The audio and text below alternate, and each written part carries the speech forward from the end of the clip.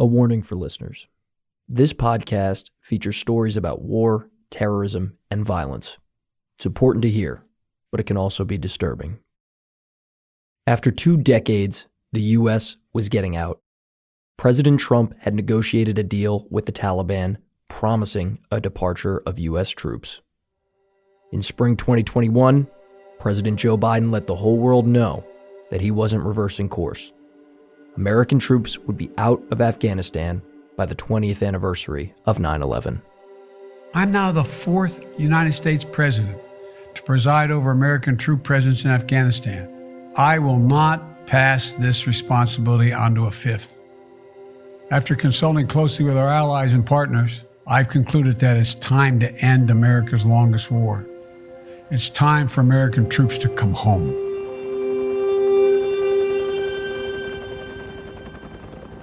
Journalist Matthew Akins was covering the withdrawal for the New York Times. He had been reporting from Afghanistan since 2008. He says, with the Americans leaving, nearly every Afghan he talked to had no clue what was in store for them. Some who work for the U.S. government didn't even know if they'd be able to get out. Others wondered what life would look like if the Afghan government collapsed. So the clock was ticking. People were very anxious, very desperate to leave. But still, very few people had any sense that the end was that near.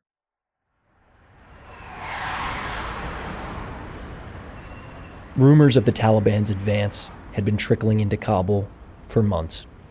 Now, they were closing in on the capital city.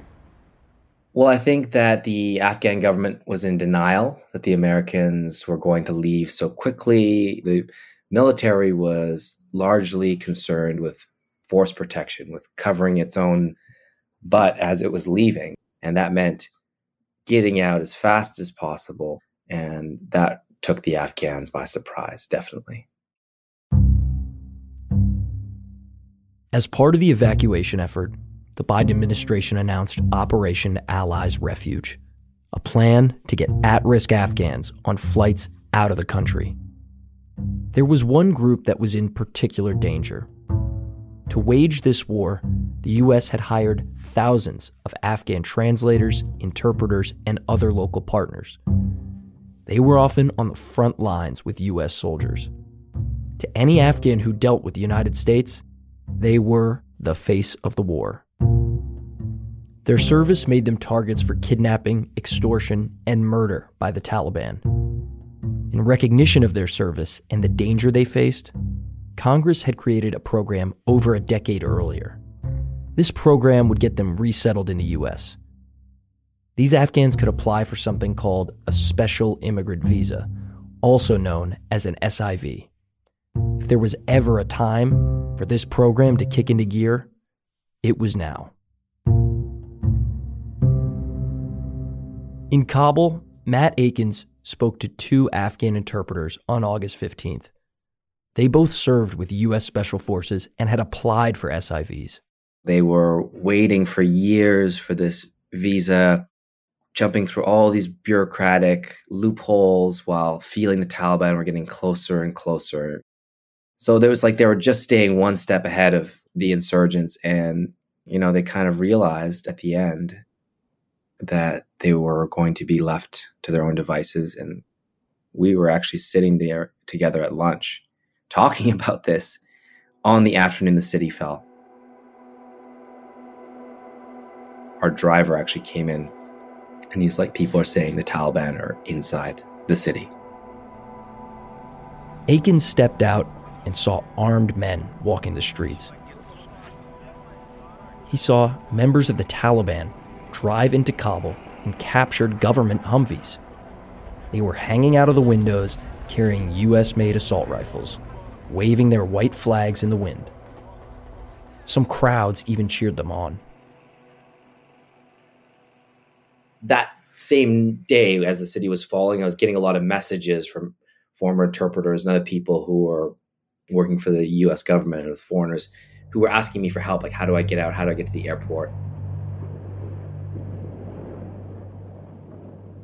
As the Taliban rapidly took over Afghanistan, desperate Afghans flocked to one place in Kabul, Hamid Karzai International Airport.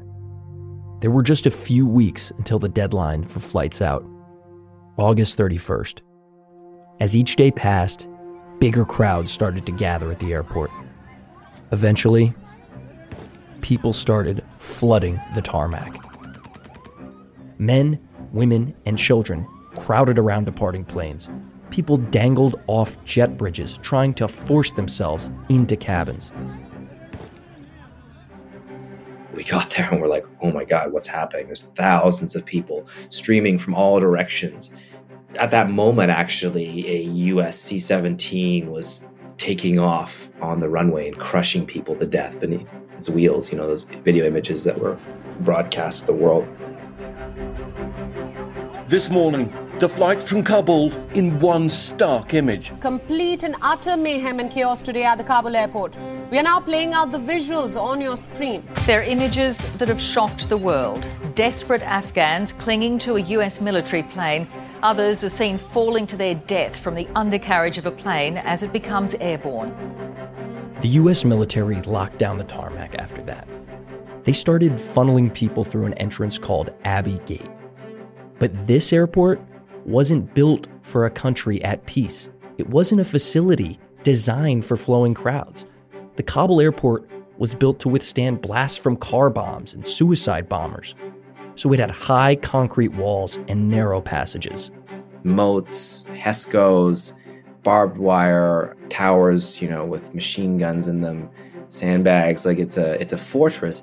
That kind of defense, when you push mobs of people up against it, created death traps. I mean, people would get trampled, would get crushed, they get kind of forced into these choke points.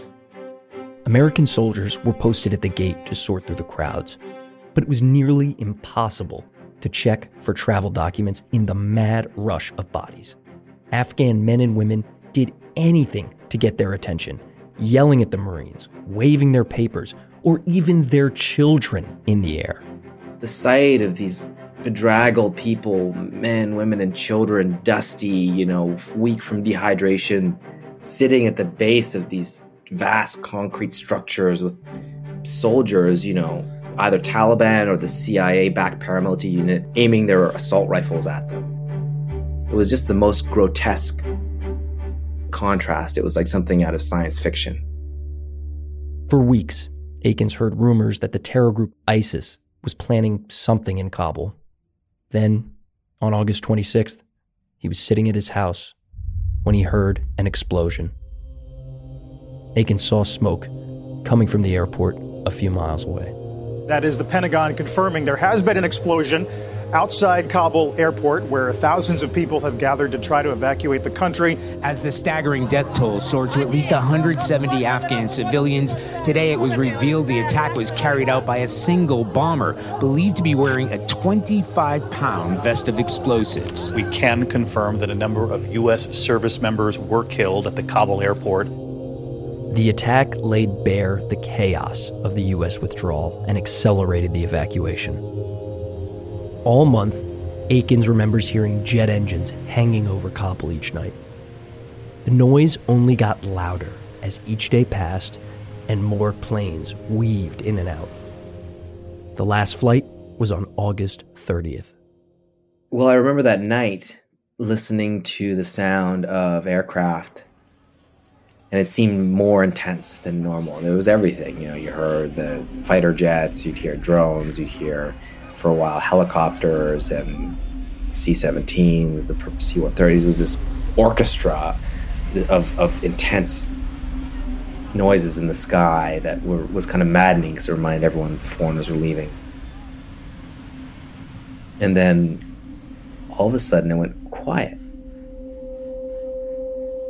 And my housemate and I kind of stepped outside and we were listening like, there's no more planes. And that quiet didn't last that long because then we start hearing gunfire.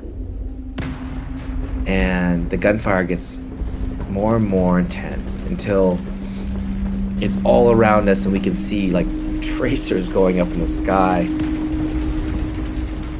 And it's the Taliban just shooting in the air to celebrate the departure of the last American.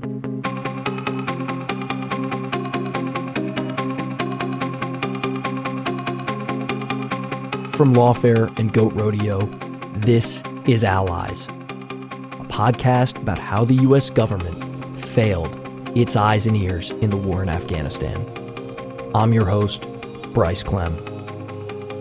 The U.S. military got thousands of people out of Kabul in August. But despite the decade-long efforts of veterans, lawmakers, and the highest-ranking officials in the military, even more were left behind. Many have gone into hiding, fearful of the Taliban seeking retribution. So how did we end up here? How was the fate of thousands of Afghans decided by which side of a wall they were on, and whether or not they had the right pieces of paper? What happened at the Kabul airport in August was the culmination of 20 years of war. A war where language and those who had access to it shaped the very way it was fought. We were the eyes and ears of U.S. troops in Afghanistan. The Taliban knew all this. That's why they used to shoot at them first. You're literally fighting blind if you do not have those interpreters with you. A war where the U.S. asked translators and interpreters to serve in the line of fire.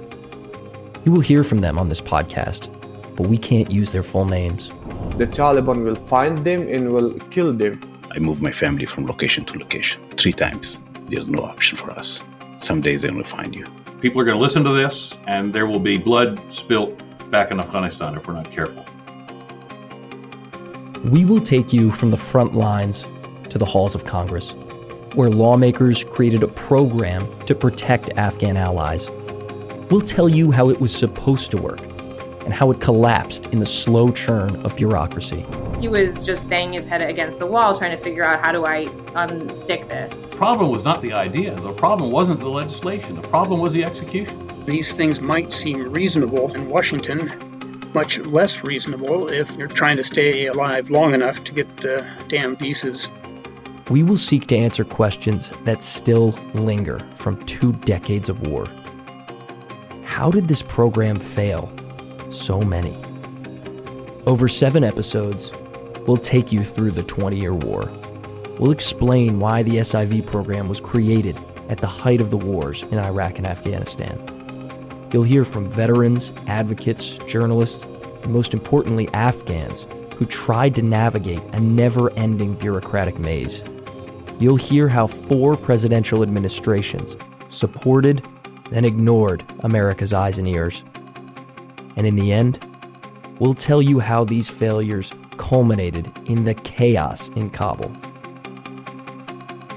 In this episode, we're going back to the beginning, just before 9/11. This is episode 1, Faithful and Valuable Service.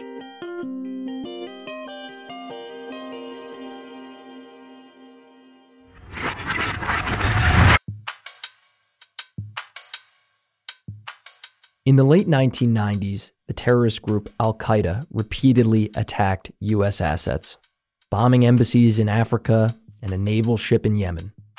The United States launched an attack this morning on one of the most active terrorist bases in the world. It is located in Afghanistan and operated by groups affiliated with Osama bin Laden, a network not sponsored by any state, but as dangerous as any we face. A few years later, in the summer of 2001, John McLaughlin was the deputy director of the CIA. He says the agency was flooded with tips from Afghanistan. So the CIA knew Al-Qaeda was planning another attack. But we had enormous amount of reporting. It was kind of off the chart in terms of indicators of preparations for some kind of attack by extremists. We believe that a plane has crashed into the World Trade Center in New York. A second plane drove in too, and you can see that plane coming around the building. And so when the second tower was hit, instantly, of course, I knew this was what we had been expecting. McLaughlin says the rest of that day was a blur. But he does remember connecting with President George Bush via telecom. We made clear that in our judgment this was an al-Qaeda operation, and the one that we had been talking about during the summer in particular. And I remember and wrote down what he said. He said, "Form a worldwide coalition. We will find them and destroy them." 4 days later, on September 15th, the president gathered his national security team at Camp David. They talked about the attack, how it was coordinated, who was behind it. But the question they were there to answer was, what should we do about it? The CIA had come prepared with a thick binder, a spiral-bound booklet, I remembered quite well, with a plan we had developed and updated that week. It was a plan we'd had in preparation for a long time, but it was a plan for attacking al-Qaeda in dozens of countries around the world. And we explained it. Everyone absorbed it. The CIA's plan homed in on al-Qaeda's camps in Afghanistan. President Bush reconvened the group 2 days later in the White House. McLaughlin remembers him rattling off several decisions. The administration's war strategy. President Bush told the military to call up the reserves, the Justice Department to ready warrants and indictments, and Treasury to follow the money. And for the CIA, he said, I'm adopting your plan. I want you first into Afghanistan as fast as you can be. President Bush spoke to Congress and the American public on September 20th. He told the country about al-Qaeda, the terrorists who many people were hearing about for the first time. They are recruited from their own nations and neighborhoods and brought to camps in places like Afghanistan, where they are trained in the tactics of terror. The leadership of al-Qaeda has great influence in Afghanistan and supports the Taliban regime in controlling most of that country. The president also spoke about the Taliban, who called themselves the Islamic Emirate of Afghanistan. At the time, they were the country's government, a militant Islamic political body. The Taliban sprouted out of Afghanistan's rural Pashtun tribes. That's the country's largest ethnic group. Taliban is actually a Pashto word, meaning students. After the Soviet occupation, there was a power vacuum in Afghanistan. So Pashtun leaders started joining forces with former Mujahideen fighters. A civil war ensued. The details are complicated, but Taliban rule offered some security. So their influence spread across the country and took hold in huge parts of Afghanistan's rural provinces. By 1996, the Taliban had grown into a vast political movement. It governed through an austere and harsh vision of Islamic law. A fact President Bush and his administration repeated in the lead up to the war. Women are not allowed to attend school. You can be jailed for owning a television. Religion can be practiced only as their leaders dictate. A man can be jailed in Afghanistan if his beard is not long enough. The United States respects the people of Afghanistan. After all, we are currently its largest source of humanitarian aid. But we condemn the Taliban regime.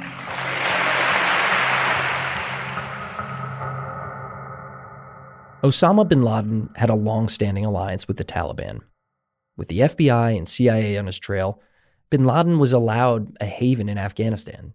So after 9/11, President Bush spoke directly to the Taliban. He demanded they hand over the leaders of al-Qaeda to U.S. authorities and close every terrorist training camp. These demands are not open to negotiation or discussion.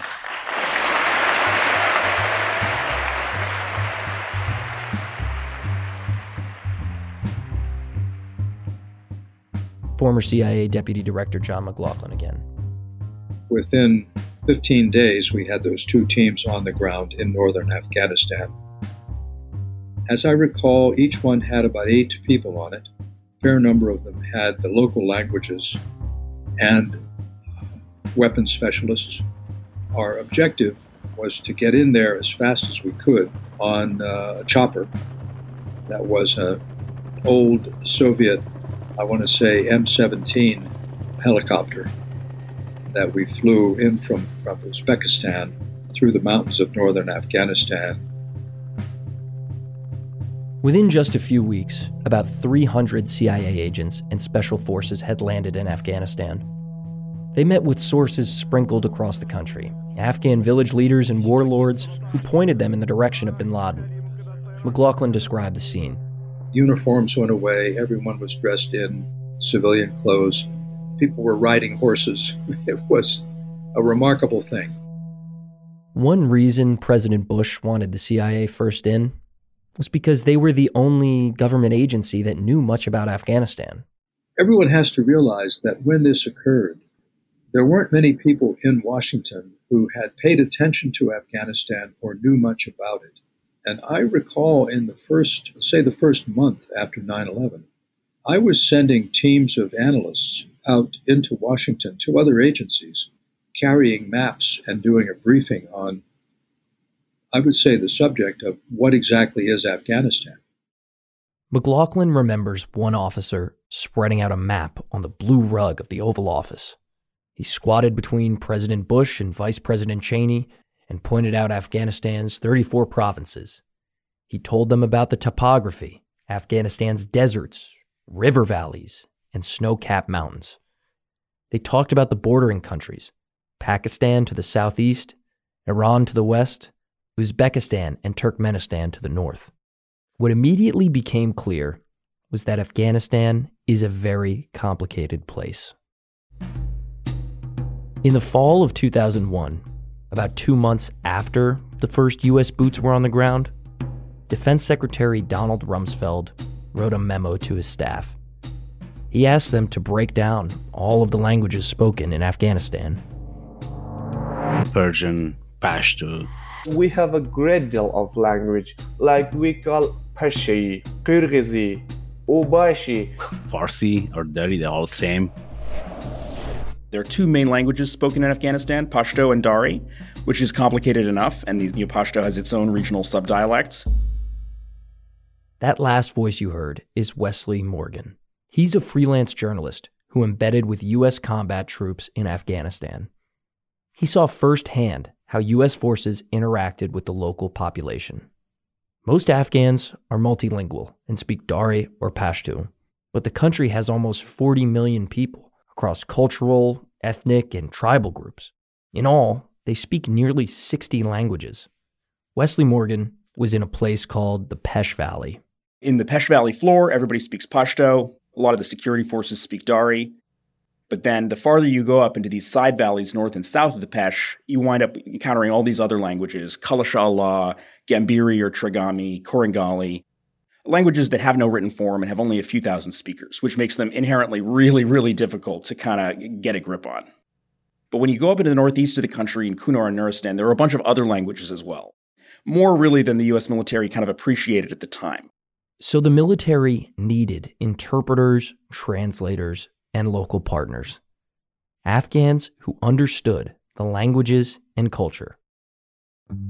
Over the course of the next 20 years, these interpreters would prove to be essential. The number of local partners the U.S. hired would grow enormously. First tens of thousands, then hundreds of thousands of Afghans. And they'd be right next to U.S. soldiers, looking for al-Qaeda, asking locals about them, intercepting terrorist communications, breaking down messages over walkie-talkies. Later, they'd help broker huge government contracts to build roads and schools. Even the words interpreter and translator are too narrow to describe their role. Matt Zeller was a U.S. Army officer who advised Afghan forces. He deployed to Afghanistan in 2008 and fought side by side with several Afghan interpreters and translators. We asked him, what sort of things did they teach him about Afghanistan? Zeller gave us some examples. Your audience can't see this, but I'm certainly sitting right now with my legs crossed, right? With my left leg crossed over my right, and the bottom of my left sole is pointing at you. It's one of the worst things I can possibly do is to show you the bottom of the sole of my foot. I'm telling you to fuck off right now in Afghan culture. We Americans cross our legs all the time. I have no idea I'm giving you the finger. There is just so much. If you go and sit into a meeting with somebody in the United States of America, and let's say it's a really important meeting, and you're going to sit around a table, where do you put the two most important people on opposite sides?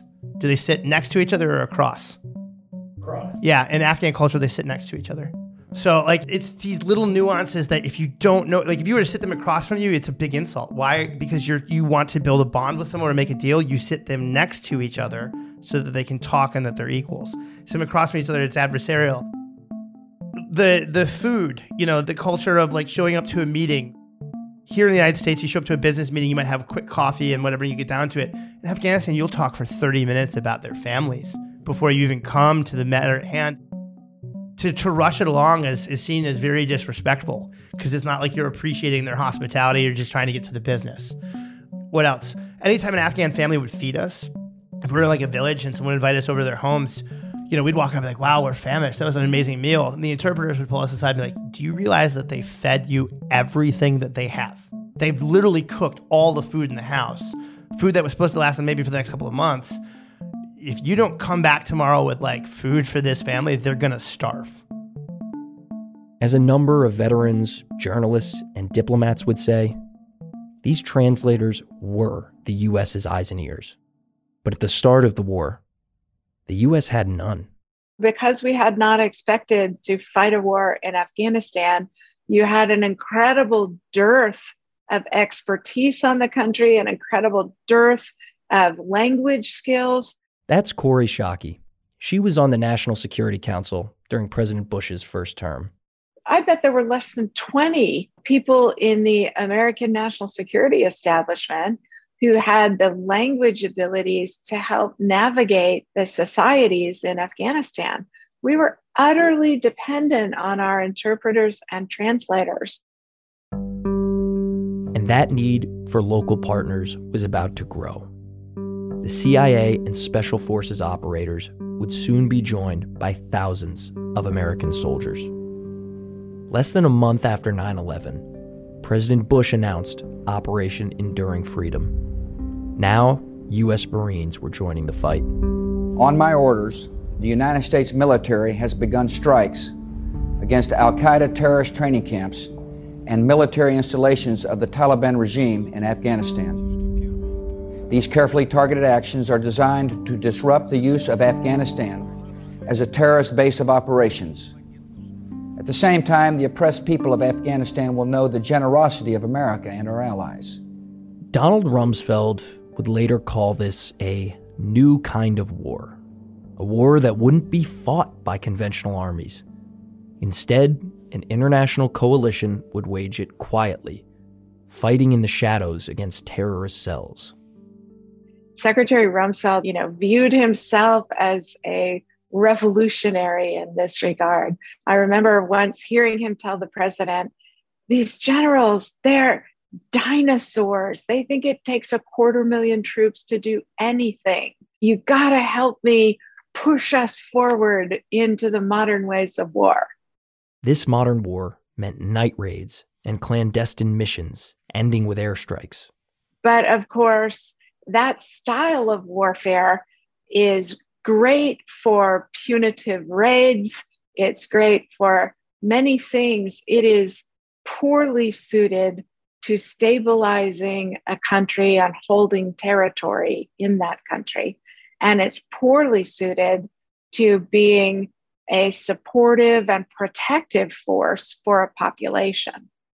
Within just a few months, the international coalition swept through Afghanistan. By November, they captured the capital city of Kabul. U.S. forces spent the winter chasing al-Qaeda, bin Laden, and the Taliban toward the Pakistani border. But with the perpetrators of 9/11 still out there, Schake says the war changed. The Bush administration thought the war in Afghanistan wouldn't require lots of American troops, but she says it turned out to be a bigger commitment than they expected.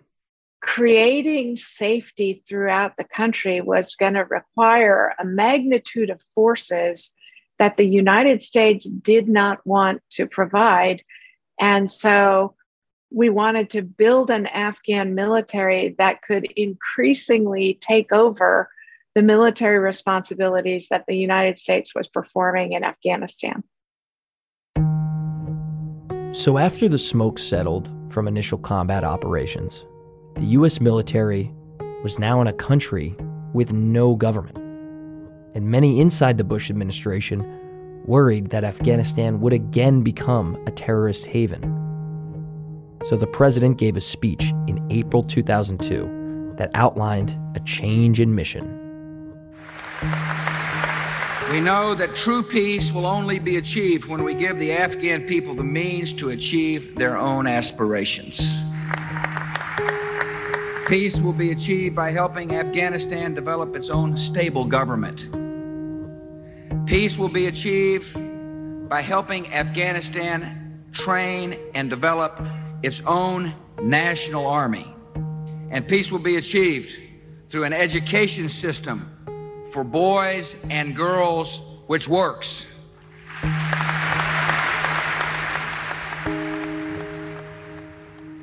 So the U.S. mission was growing into a nation-building one, and every single part of it was going to require interacting with the Afghan people.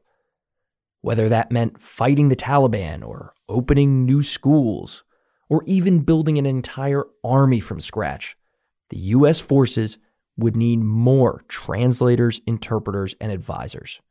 The war in Afghanistan was going to need more resources. But then the Bush administration found a distraction. Here's Kori Schake again. I would say the Bush administration had persuaded itself that Afghanistan didn't require any more attention or resources than we were giving it, which is not the same thing as having won.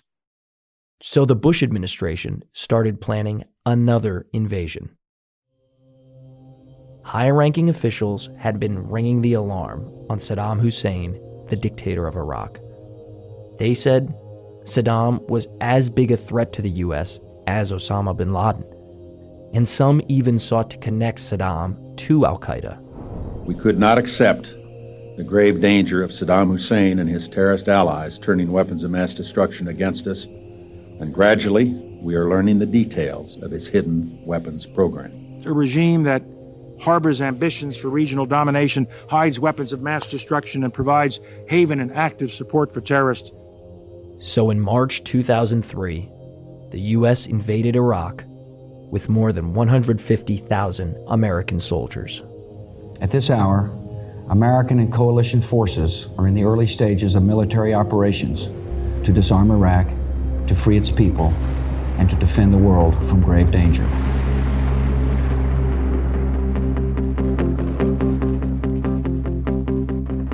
And this new campaign would require more translators and interpreters. Next time on Allies, we'll head to Iraq, and you'll hear from one interpreter who saw the invasion up close.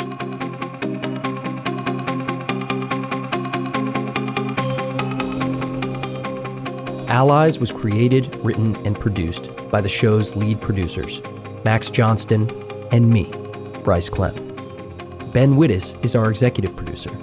Mixing and additional editing from Rebecca Seidel. Production and editorial assistance from Ian Enright, Isabel Kirby McGowan, Kara Schillen, and Megan Nadolski. Theme music and scoring from Max Johnston. Additional music from Blue Dot Sessions. Senior producers at Goat Rodeo are Megan Nadolski and Ian Enright. At Lawfare, editorial support from Natalie Orpett, Catherine Pompilio, Claudia Swain, and Scott Anderson. A special thanks to Matthew Akins, Wesley Morgan, and his book, The Hardest Place, John McLaughlin, Matt Zeller, and Kori Schake. Allies is a production from Lawfare and Goat Rodeo. You can find it wherever you get your podcasts. Please rate and review the show. It helps spread the word.